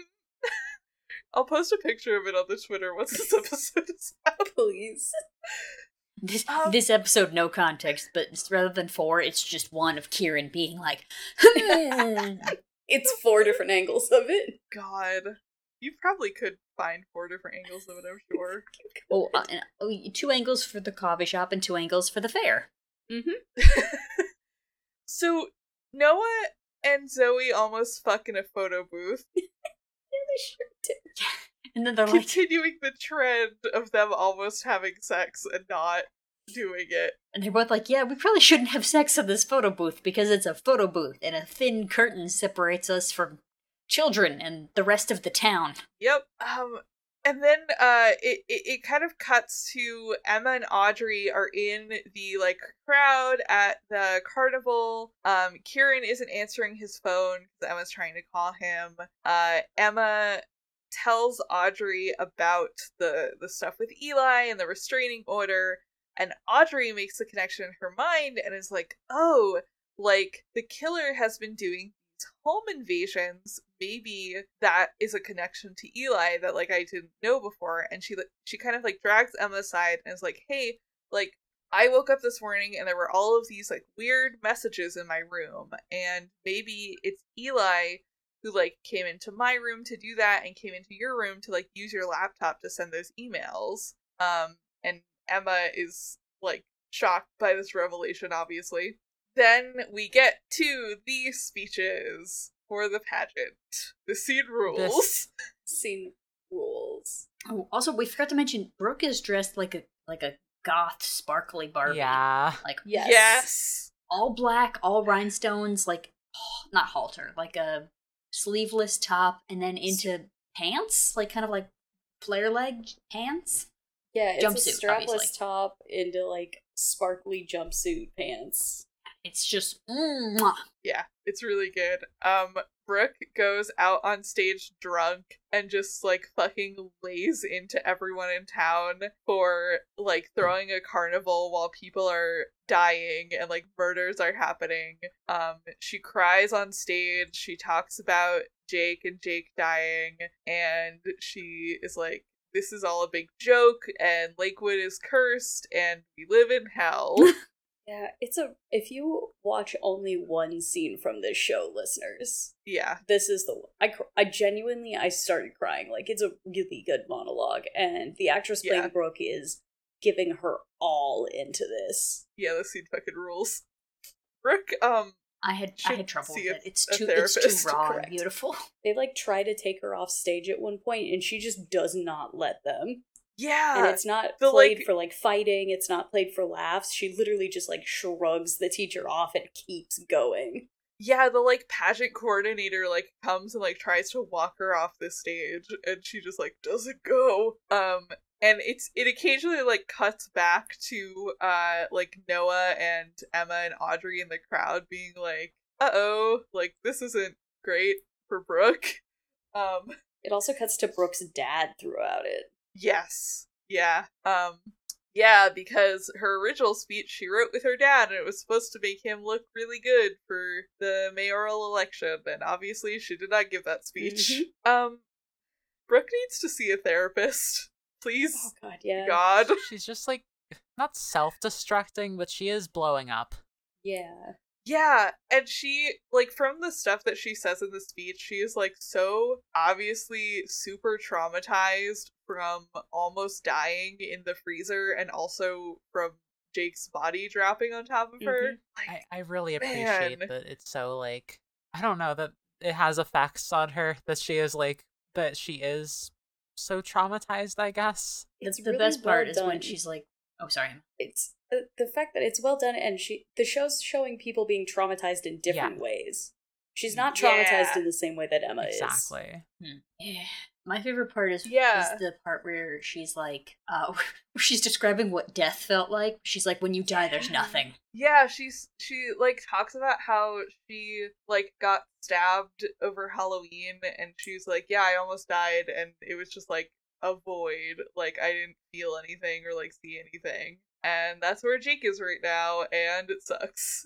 But yeah, I really like that they in this season they kind of dig into like all of the survivors of the first season are traumatized in very different ways, and they very much go out of their way to show that. Like Noah has his murder board and is like trying to make it into a puzzle, and like Emma went to like inpatient, and Audrey is just like really angry about things, and Brooke is like self-destructing. It's really good, I think. Emma especially, I feel like, is also trying to like just pretend it didn't happen. Because that's what her Yes. whole thing is like, I just want it to be normal. I just want to go back to normal. I just want to pretend last year didn't happen. And Brooke is the opposite. Yeah. Brooke is, we cannot go back to normal or else shit will get worse. The way someone will fall and carry me from the ceiling. We get a little scene here kind of in the middle of things with Maggie and Acosta, where Maggie establishes that one of the bodies has been identified as Mr. Branson, but he is missing a hand. And then Acosta goes through like the art that he stole from Stavo's room and we find out that Stavo has drawn a picture of Mr. Branson in handcuffs. Which, again, red herring, because we know that Stavo knows what Brooke did. Yeah. Yes, because she told him. Yep. And then Brooke and the gang are kind of like in the backstage area of the pageant.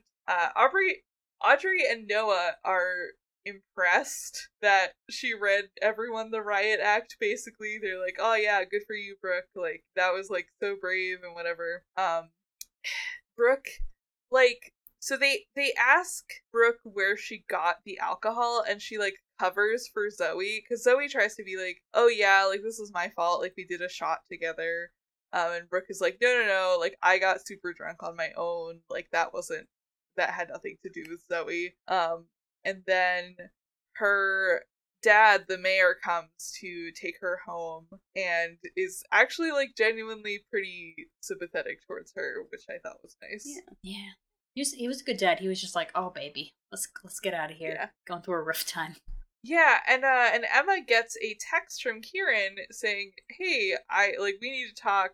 Let's meet by the Ferris wheel. And then she leaves without telling anyone. Yeah, she just goes. Also, I think my biggest disappointment for this episode is I genuinely thought they were going to have Audrey do the I brought Piper here reveal to Emma at the top of the Ferris wheel, and I'm really upset that they didn't. I'm really they mad. should have. They I'm really mad. should have, because the top of the Ferris wheel is so romantic. And honestly, the whole like, oh, I can't tell Emma, especially not Emma.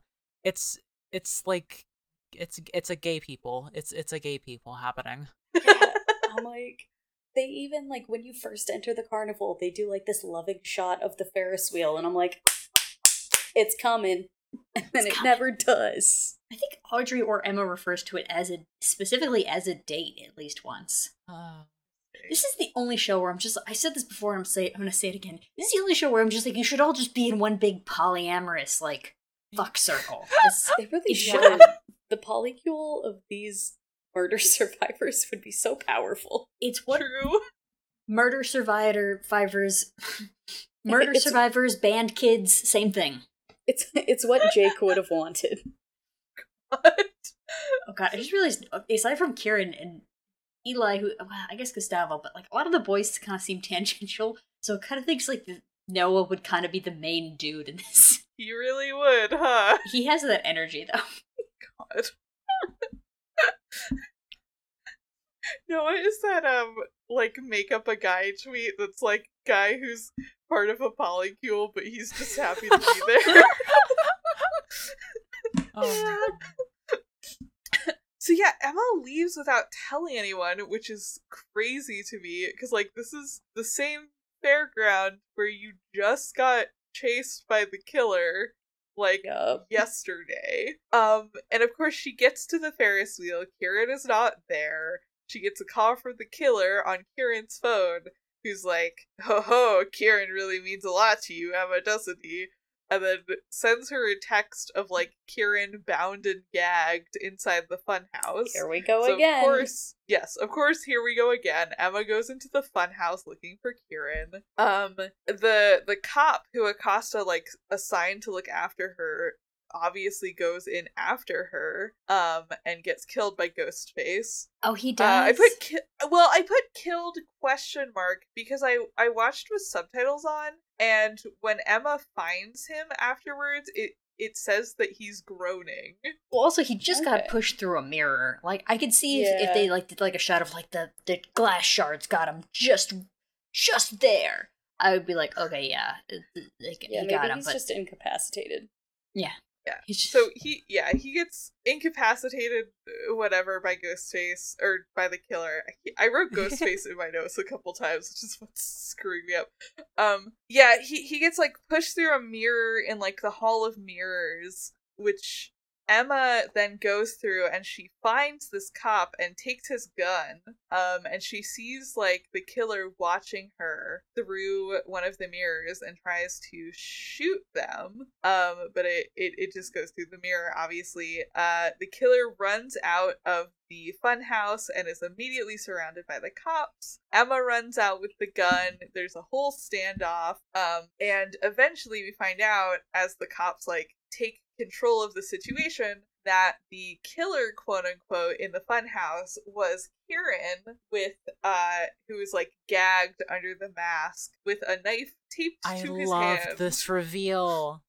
Yeah, it's so good. You can like feel it coming because first of all, you're like, Emma, why are you running into this situation? Like, this is exactly what happened to get your boyfriend killed last time. And they make sure that like as soon as the glass gets shot, they make sure that you start hearing the muffled under duct tape responses. I was that the only one who I was like confused? I was like, Kieran, if you're bound and gagged over there and you're creepily following Emma around this whole place. So I think the real killer was in there, like, and is the one that pushed the cop, but the one that Emma was following was Kieran. Okay. That was how I read it, at least. And, like, there's all the funhouse mirrors, True. too. So he's just trying to get out of there, probably. But that's clever, actually. The funhouse mirrors and the fact that there are, like, probably two of them running around, that's interesting. He did a few creepy maneuvers, even if you are tied up in a costume, you probably shouldn't do. Like, I guess I can let it slide a little bit. Yeah, it's just they really wanted her to kill her boyfriend again. Yeah. They really did. They even made sure she had a gun. Yeah. That was, they were really banking on someone with a gun following her, though. Yeah, and it would have been a lot considering Kieran is the person who taught her how to use a gun. Yeah. And she knows how to use specifically a police issue gun because of Kieran. Oh, yeah. Also, I know the cop was supposed to be following her, but I had assumed after Audrey got that text message of the video of Emma going into the funhouse that Audrey had, like, tipped off the cops somehow. Oh, yeah, Audrey, like, we see, kind of in the middle of this, that, like, Audrey is, like, looking for Emma in the crowd and, like, gets a text of, like, a video, of Emma going into the funhouse, and is like, fuck, and, like, goes to the funhouse to, like, try and find her. We have to go back to our 5 killer theory, because, like, Jesus Christ, this person is busy. Yeah. Yeah, like, we know that they're at least on site, because they somehow kidnapped Kieran and, like, were sending those text messages. And recording Emma going into the funhouse. Yeah, unless that was another, like, webcam situation where they just, like, slapped it on a tree or something. True. Well, then they need to go to coding school or something, because, like, holy shit. Yeah. Emma and Kieran kind of, like, debrief afterwards, like, the paramedics are there. Kieran is like, well, the killer lost today because you didn't kill me, even though I thought that I was gonna die. Huge W. Huge W for Kieran. Huge L for the killer. He then, like, tells Emma his sad backstory. He's like, yeah, I was in the car when my parents died, and, like, I was arguing with my stepdad in the car, and I distracted him, and that's why my stepdad and my mom got into the car accident.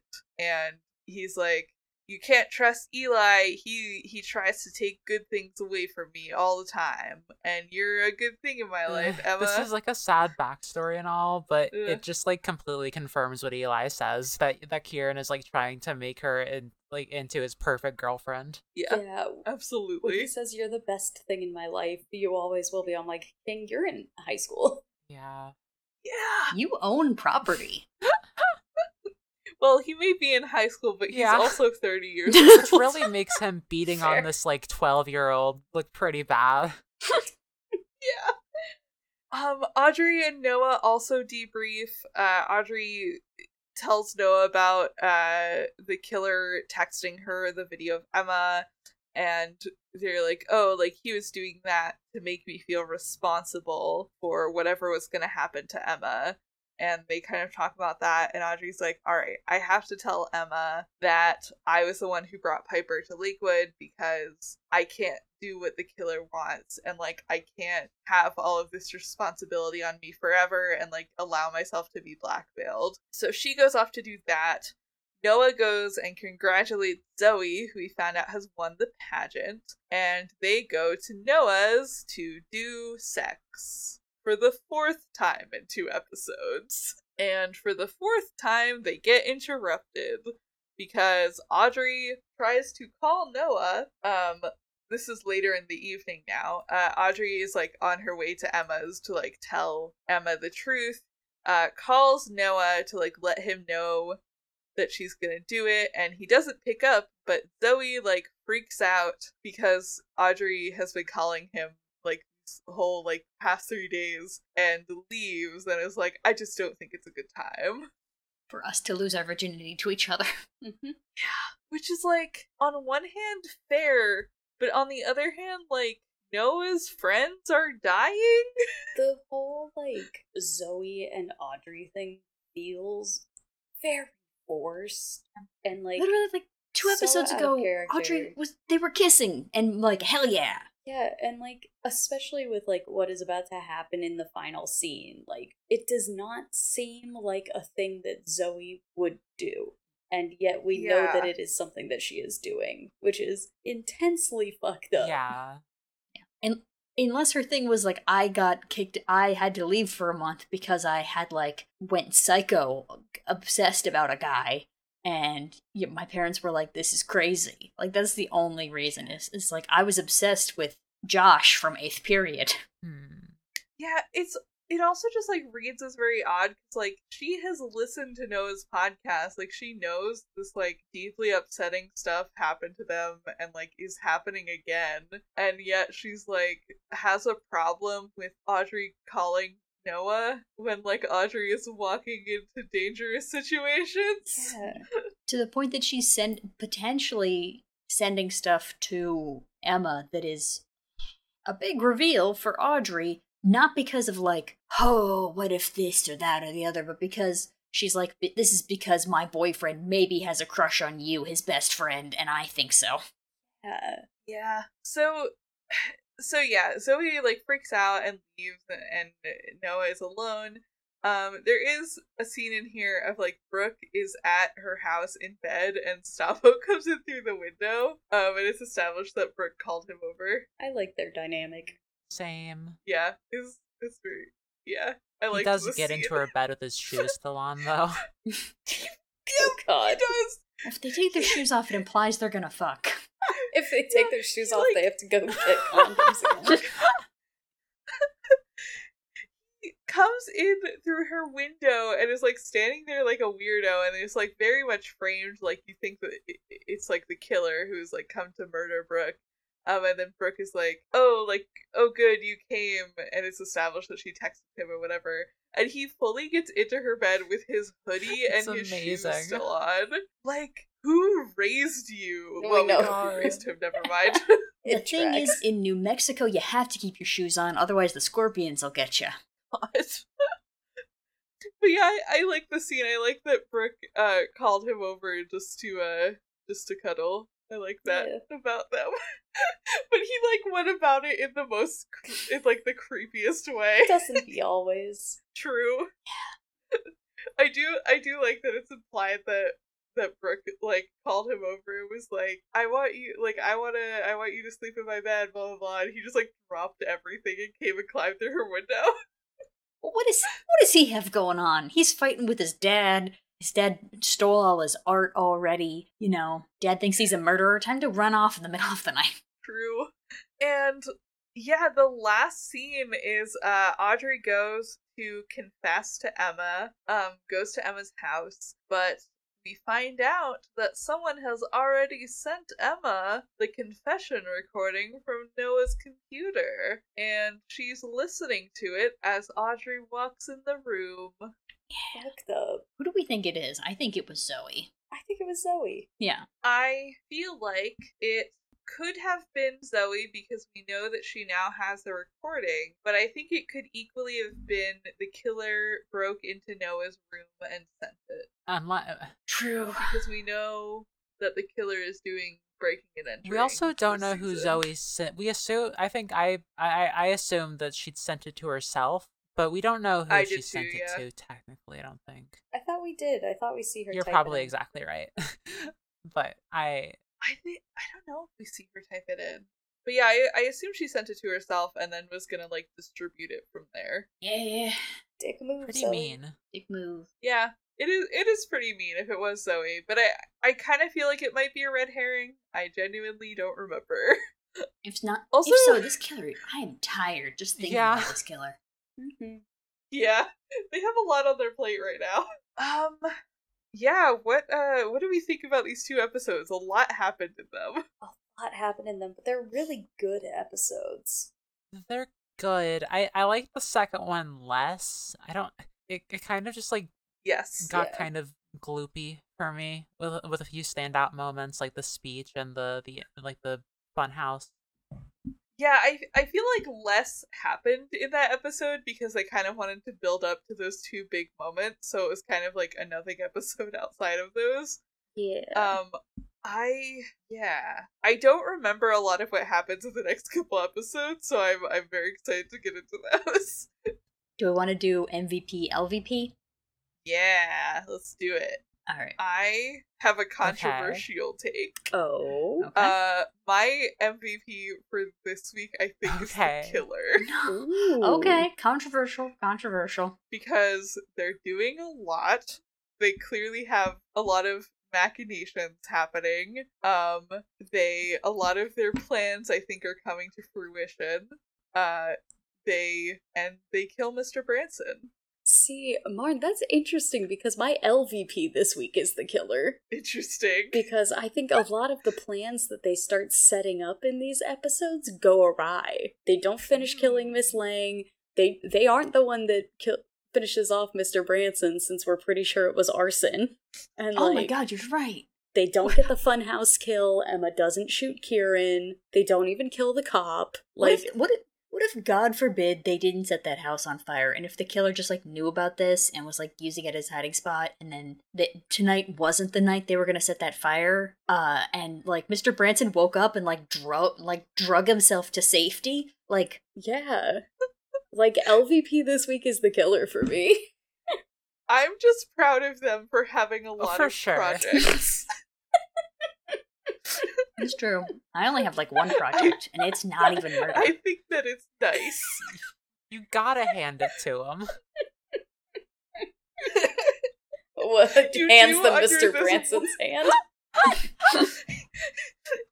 You do, under this one specific circumstance, have to hand it to the killer. I hope someone in this show reacts like that when they find out the killer did get Seth Branson, where they're like, pretty good. Okay, my MVP may be controversial because I do still hate her, but we have to give her her roses. Miss Lang.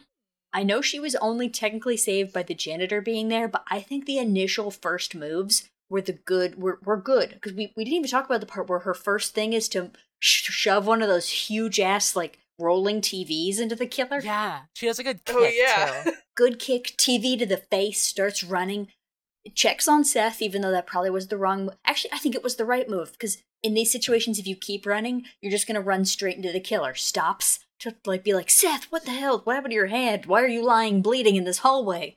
What the hell? And then dodges out of the way and lets the killer accidentally stab Mr. Branson, and then keeps running.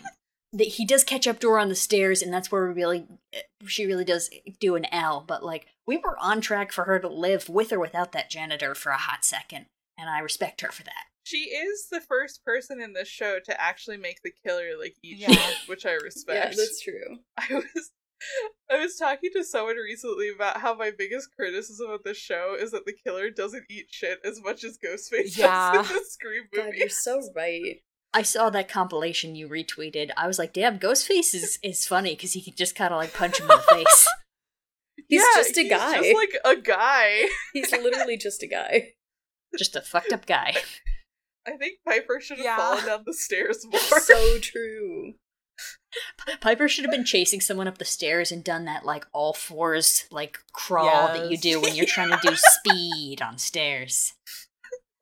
All right, Emma, who's your MVP? And because you said LVP, but who's your MVP? So I have 2 runners-up for MVP, and then my actual MVP. My runners-up are Mr. Branson for dying, and most likely Eli's mom for killing Mr. Branson. Oh my god.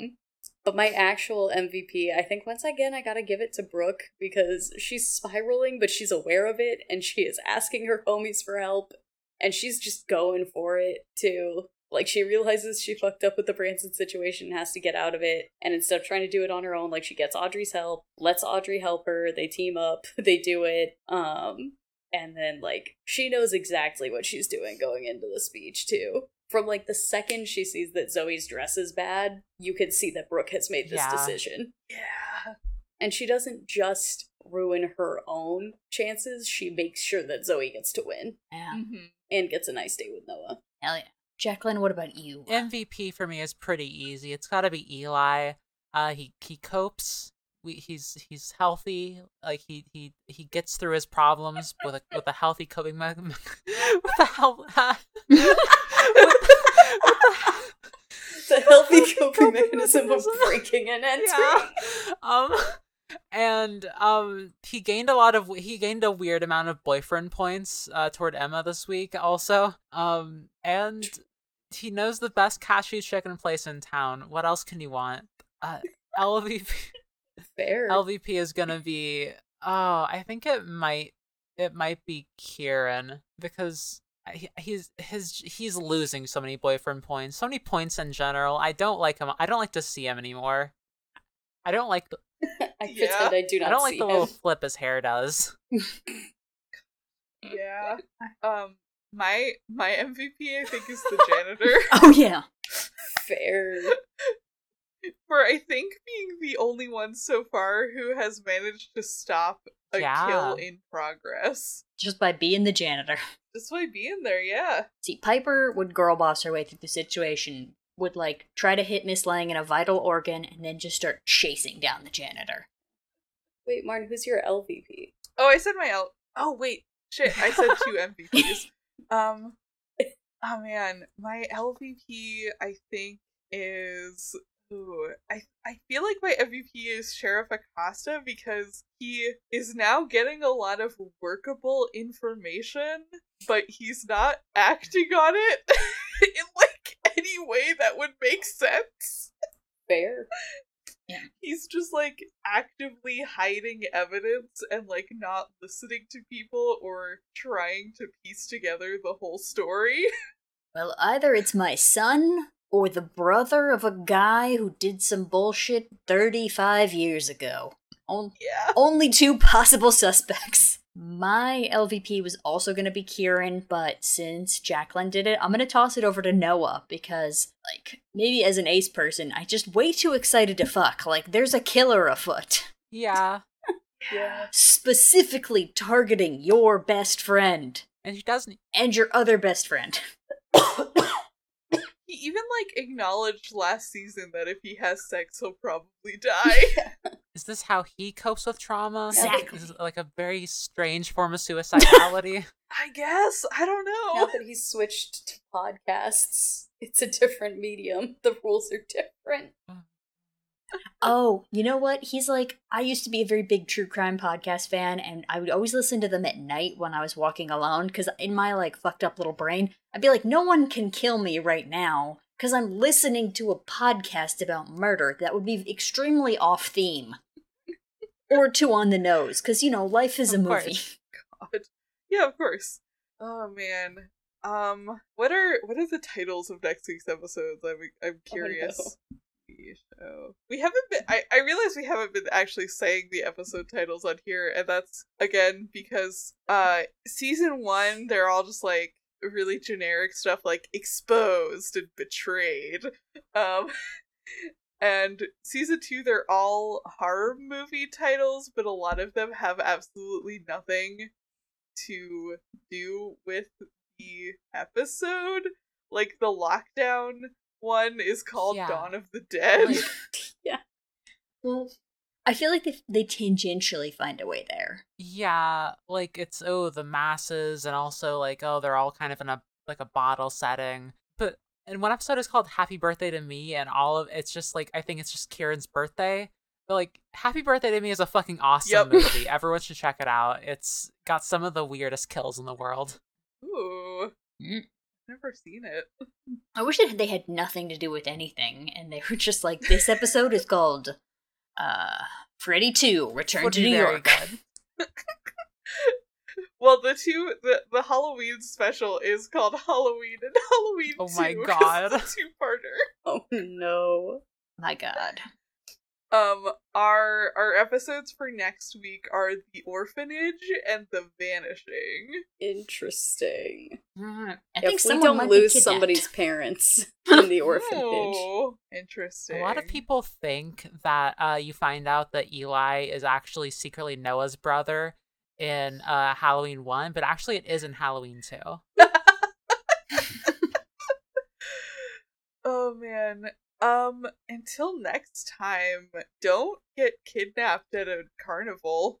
Don't put off telling your best friend that you may have invited a murderer to town. Don't get kidnapped at a clown-specific funhouse. Don't be a cop who gains a weird amount of personality at the beginning of the season.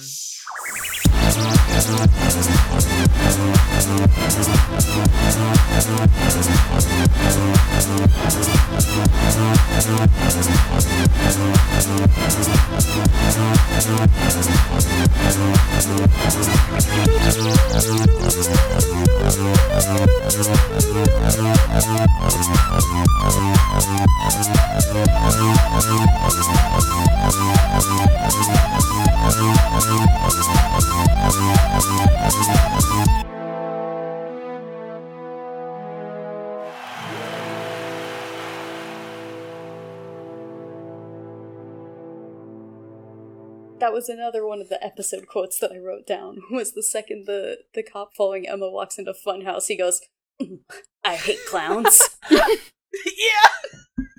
I wrote down in my notes, I was like, this cop is gonna die. I don't think he's dead, but I was just like, you can't be like the cop that wanders in and then be like, I hate clowns, and then live. No. Yeah, truly don't be a cop that hates clowns. Just don't In be a a clown cop. based funhouse. Don't be a Don't cop. be a cop. Don't be a cop. Don't be a cop.